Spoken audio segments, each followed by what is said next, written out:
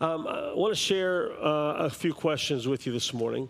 Now, I'm assuming that if you have been married, if you're married, if you've had a wedding, that you have at least attended your own ceremony. And I don't think that's assuming too much, whether it's just going to the courthouse or whether it was a big elaborate thing, whether it was on a beach someplace or whether it was on a family farm. I'm just going to assume that if you are married, you have attended at least one wedding. So apart from your wedding, and this is for everybody, makes the question for everybody, how many of you have attended a wedding before? Okay, that's for the adults in the room, that's pretty unanimous, all right? That's probably the only time the church has been unanimous on anything. So we have been to a wedding. Now, let me ask you another question. How many of you went to that wedding expecting all the attention and all the focus to be on you? I knew who was going to raise their hands then. Okay? We'll talk later.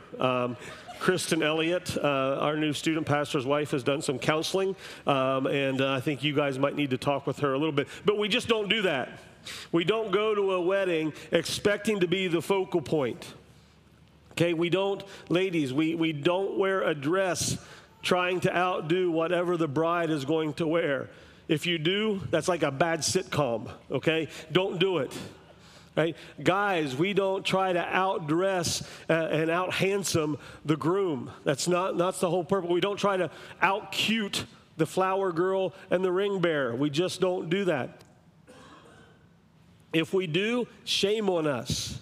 If we walk away from a wedding disappointed because nobody noticed my new shoes or my dress or my clothes or my haircut, if we walk away because we didn't get the attention, shame on us. That's not the purpose of the wedding day. The wedding day, unless you are the bride or the groom, is not about you. It's all about that father walking his daughter down the aisle and handing her over to that man who's going to live life alongside her. It's all about that mom choking back the tears and enjoying that day. It's about a bride and a groom coming together. That's it. Not about how good I look. Not about how I actually tucked my shirt in for you guys. That's how much I love you. It's not about any of that stuff. It's only about the bride and the groom. And as believers in Jesus Christ, our Christian walk is the same way. It's not really about us. It's all about the Savior who died to make us possible. And it's also all about what John is talking about in John chapter 3. Okay, now imagine this, all right? In John chapter 3 and verse 25, it says a discussion arose. Now, discussion is Bible for disagreement, okay? Arguing. So there's this argument that's going on. So in John chapter 3 and verse 25, let's read the words of John together.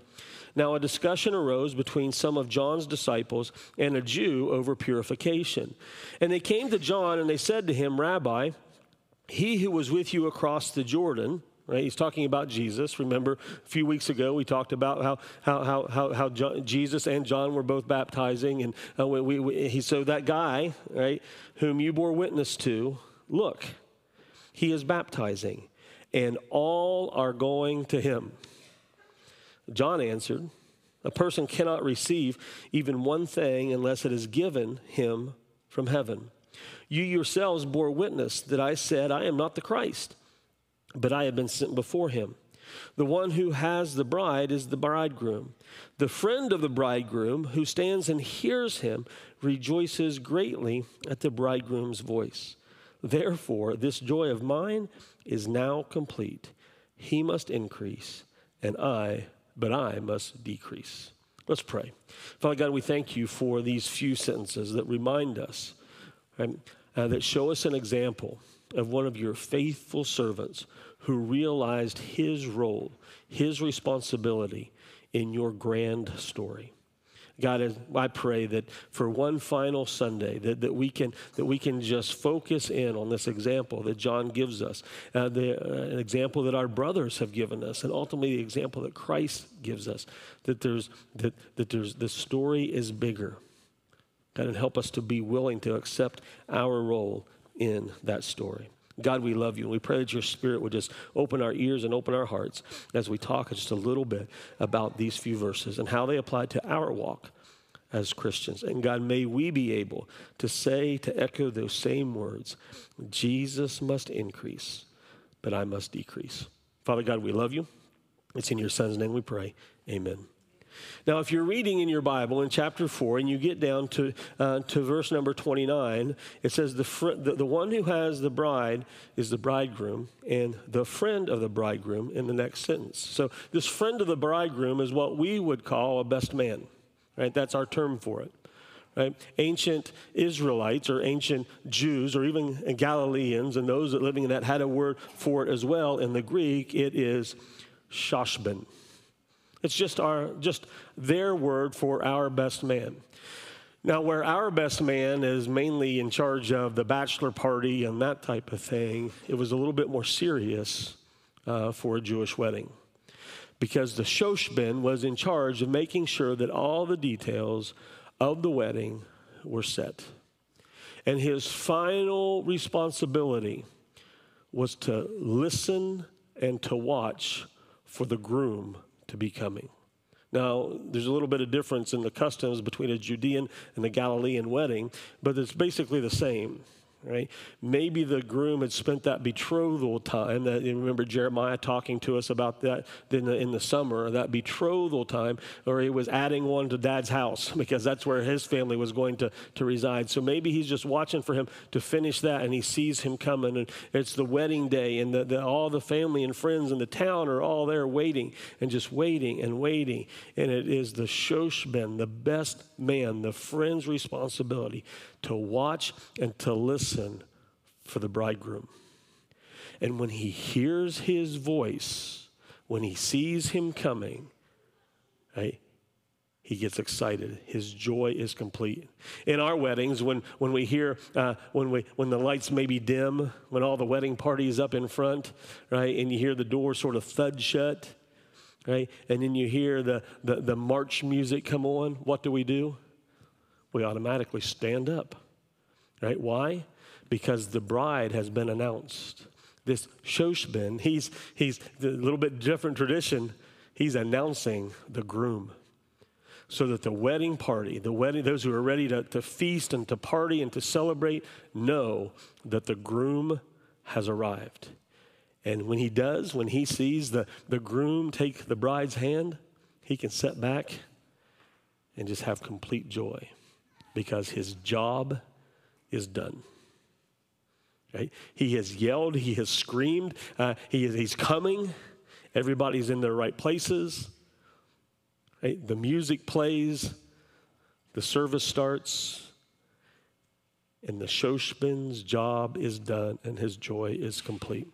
Church, that's the same responsibility that we bear as believers. John the Baptist gives us this awesome example of somebody recognizing their role and their place in God's story. And over the last month, you've seen some pretty good examples from your brothers, those that you have played church softball with, those that you go on camping trips with, those that you do things with in care group. You've heard examples from their lives who are mimicking that same thing. I am a voice of one crying in the wilderness. I need to decrease so Jesus can increase. Because a person can't pray like Nat Miller did and say, God, let us be a conduit of God's love. Right? He shared with us that the only thing special about him was the fact that he has a relationship with Jesus Christ. He talked about when his youngest daughter was sick, and how the only way that he could inject poison into his daughter's body in order to heal her was understanding that God is sovereign and in control. The only way that he could love the way he needed to as a father in that time, and I believe all throughout the rest of the Miller family life, is by understanding that God must increase and I must decrease. Jason White shared about how that one day in Columbus that the family surrounded the bed of Katie, and the doctor said, you need to say goodbye. So a phone conversation with an older brother and praying, and Jason could only pray in that moment, God, we're placing her in your hands. If he believed that God was mightier and had a better plan for his daughter than he could ever have. Jason could only pray that. A grandpa could only pray that. A mother could only pray that if she understands that there's a sovereign God in control. Right? And Mark alluded to it last week about even if God doesn't come through in this instance, we are still faithful to him because we know he has something better in control. Joe Lizer talked about a generational faith. How even the mention of his grandpa's name got him out of trouble. Because if you're related to him, you got to be a pretty good fella yourself. And Joe is only able to talk about that generational faith because of grandpa lived a life of de-elevating himself and elevating a heavenly Father. And he also encouraged us that maybe you are the start of your family's generational faith. That type of living can only come if we elevate Jesus and lower ourselves in priority and importance. Last week, Mark Elliott shared with you how student ministry has never been a stepping stone for him. It was never just a pathway to something bigger and better. It was always where God had called him to be and to serve. That he shared with his favorite verse that I have no greater joy than to hear my children are walking in the truth. Moms and dads, that should be one of our top verses as well. A desire for our children to be walking in the truth and making our joy complete.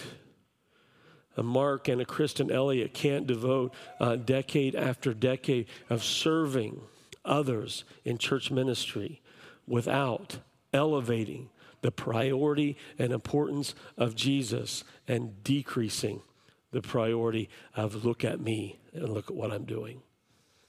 Okay? This week, I want you to hear me saying as humbly yet as powerfully as I can that the story is not about you. It's about someone who can do far more than you could ever do, who can provide much more than you can even pretend to offer to yourself or to anybody else. And that only happens when we elevate a sovereign God and decrease the attention on ourselves. So my question is, after reading of John, after listening to a Nat and a Jason, a Joe and a Mark, my question to you is, how are you doing in these areas? How are you doing, as Nat said, about recognizing our true identity, right, in Christ? Right? Not as a worker, not as a teacher, not as a policeman, not as a retiree, not even as a husband or a wife or a mom or dad or a grandparent, but our true identity, our final identity, resting in the fact that we are image bearers of God, redeemed and rescued by Jesus Christ. How are you, as Jason demonstrated, as he sort of borrowed, as he hijacked Paul's words of saying, your will is better than mine. God, I want to choose your will, your path, rather than what I might come up with. How are you at doing what Joe encouraged us to do and being intentional in our faith, not just leaving it to chance? Right? Or what Mark encouraged us about seeing eternal, lasting joy over just the happiness that the culture might provide us today that's gone tomorrow. How do we do those things? And those are still sort of nebulous applications, these sort of out here, and we could think about them for a second, but as soon as we say amen and we leave, we're going to forget all about it. So here's what I want us to do. I want us to zero in just a little bit more. How do we quit looking anywhere and everywhere else for our identity? How do we right? Not just being nostalgic about the past, forgetting all the bad stuff, but remembering the bad stuff and sharing it. Remember, that was one of the things that Joe shared with us. Like, don't hide the past.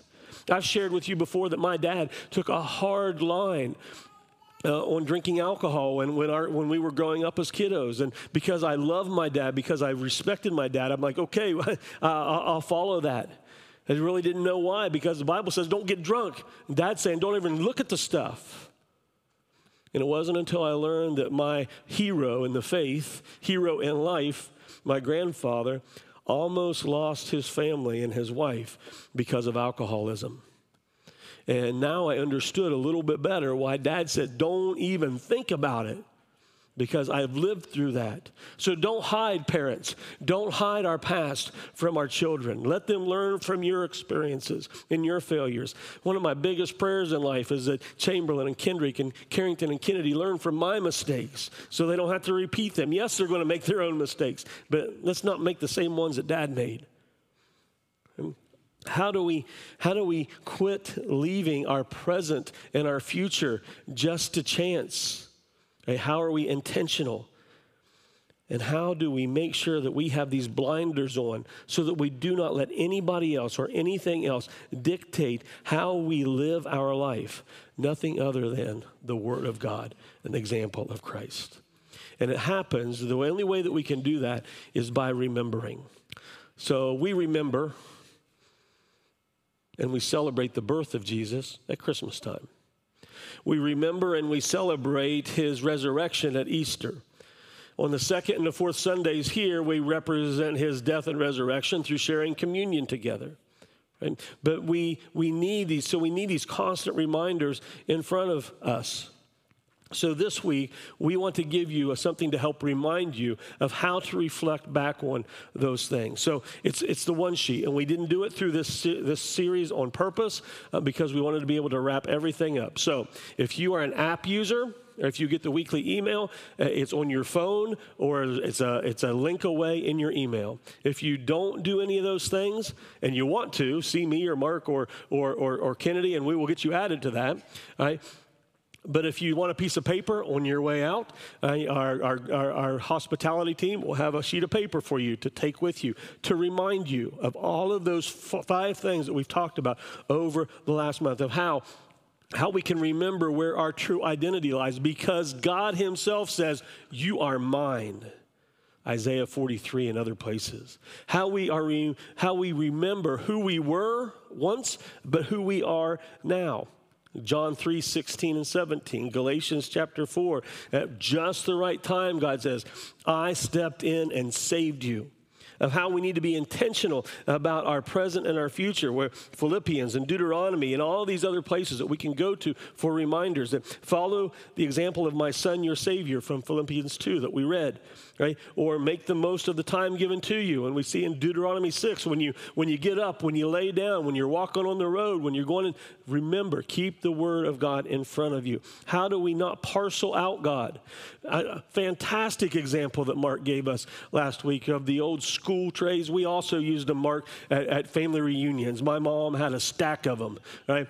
No flimsy styrofoam plates for us. No, the Foremans are professional eaters. So we had those things for family reunions too. And how even if God is the biggest section of that is not right.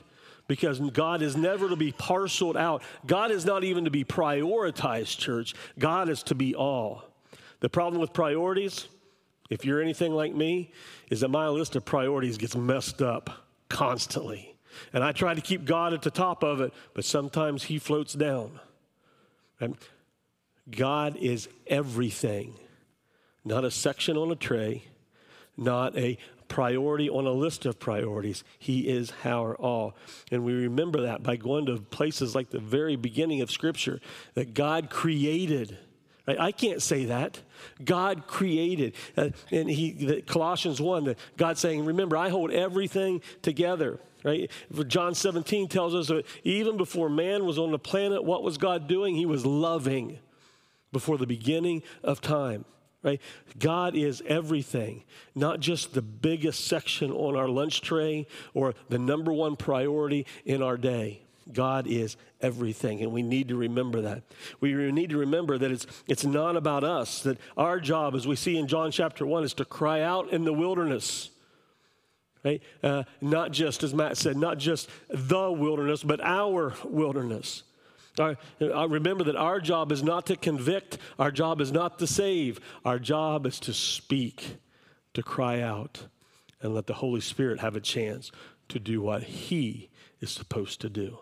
So that is the one sheet. It's to remind us, right, of what we need to be looking at and where we are in the story. And from this one sheet, then it is easier for us to take from in our life, because what Andy Bartlett needs to do may be completely different from what Tony Foreman needs to do and different from what Amy Boardman needs to do. But it reminds us in all of those areas how we should do something. So maybe maybe this week or in the coming weeks, we can encourage you to live out that idea that you are, of who you are as an image bearer of God. Maybe you need to go and do something for somebody. And don't take the easy way out. Don't go and do something for somebody that you naturally and it's easy for you to love. Like a spouse. And I'm not saying don't do nice things for your spouse, but step outside of that. Because while you were still a sinner, Christ did something pretty amazing for you. Go and do something for somebody who can't do something for themselves, or somebody who you don't think deserves your goodness or the goodness of God. As someone who was once lost and is now redeemed, if you've confessed Jesus as Lord, why don't you tell that same powerful story to somebody who needs to hear it? You don't have all the answers. You don't have to have all the theology just right. It's just sharing what Jesus did in your life and what He can do in theirs. As you're being intentional, as we're striving to be intentional in our life, maybe moms and dads, husbands and wives, we need to start saying no to some things that are distracting us from what is more important. Maybe we need to say yes to some things that matters more. Right? For you, that may be different than me. Right? My kiddos are adults. Right?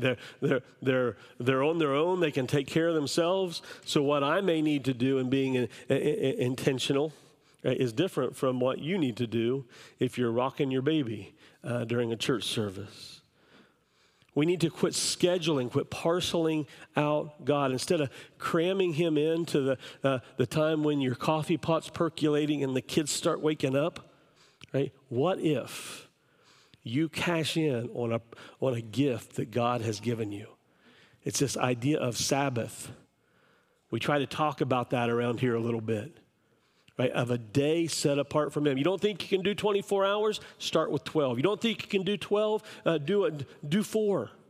Right? Not of trying to prioritize God, but by just giving Him that block of time. God, what do you want to teach me out of this? And then just listen for what He is doing. Rest in who He is. Not parceling Him out, but giving Him everything. Right? How do we remember and how do we put into practice that it's not about you? If we remember that this is all about God, and we remember our role in His grand story, that our role is to cry out in the wilderness. Our role is to make straight paths for Jesus coming in, to remove barriers and obstacles from somebody that we know and love, or just know from meeting Jesus, right? What can we do? Some of us need to quit hijacking and tainting our witness. Okay? Some of us need to be more focused on what matters most. What does that mean? For some of us, it means getting rid of a Facebook account, a Twitter account, a social media account. Some of us, it means counting to 10 before you hit reply on a social media post. Okay? Some of us, it means, hey, I don't need to watch that sitcom anymore because I end up repeating it rather than repeating this. For some of us, it means, you know what, I need to say no to the fourth night away from my family and run home to our wife, and to our children, right? And just spend time with them, right? Our story is not about us, but we have the most important message to proclaim. And church, anything that we say or do or like or post that tears somebody down, right, ultimately ends up hurting our witness. Right? And we should care more about our witness of Jesus Christ and to Jesus Christ than anything else in our life. So what do we need to do, right, in order for us to do that? Some of us, right, maybe need to quit using family as something to hide behind, right, instead of pulling your family with you and serving God together. Where's Dad this evening? Oh, he's at another thing at church taking care of something. Where's Mom this morning? Well, she's at this working. What if we started doing things together as a faith family, as your individual faith family, rather than letting church and church work fragment us even more? Right? So this week, whether it's on your phone, whether you're already looking at it, whether you pick it up and you put it on your fridge, in your car someplace so you can look at it at lunchtime, constant reminders of that this story is not about us, that it's about the one who came and did what we could not do, who died a death that should have been ours because we are the sinful ones, not the one who died for us, but he took on our sins. He became like us, and he died our death in order so that we could have his life and his righteousness. I pray that over the past 5 weeks, as you've seen the example of John the Baptist, as you've got just a glimpse into the lives of a Nat Miller and a Jason White, of a Joe Lizer and a Mark Elliott, right? That all of those examples, are those guys perfect? No, right? And I have a feeling that they would be the first to tell you that they're not. As we look at the example of John the Baptist and him understanding his role, was John the Baptist perfect? No. Right? He said, I'm not the Messiah. He realized he wasn't perfect. Right? The perfect example that we have is the one that those 5 individuals and many, many more are pointing us to, the one that we read about in Philippians 2, who came and took on flesh and lived just like me and you and paid the price that we all should have paid in our place. One day, every knee is going to bow. My prayer is when you bow, whether it's now, whether it's tomorrow, whether it's in between now and Jesus returning, that's something that you are led by the Spirit to do of your own accord, and not something that you are forced to do at the end of time. Because my understanding is then it's going to be a tad too late for you. I pray that through constant study, through constant community, through constant of elevating Jesus and recognizing who we are and who he is, that we make much, much, much more of him and less, less, less of us. Would you pray together?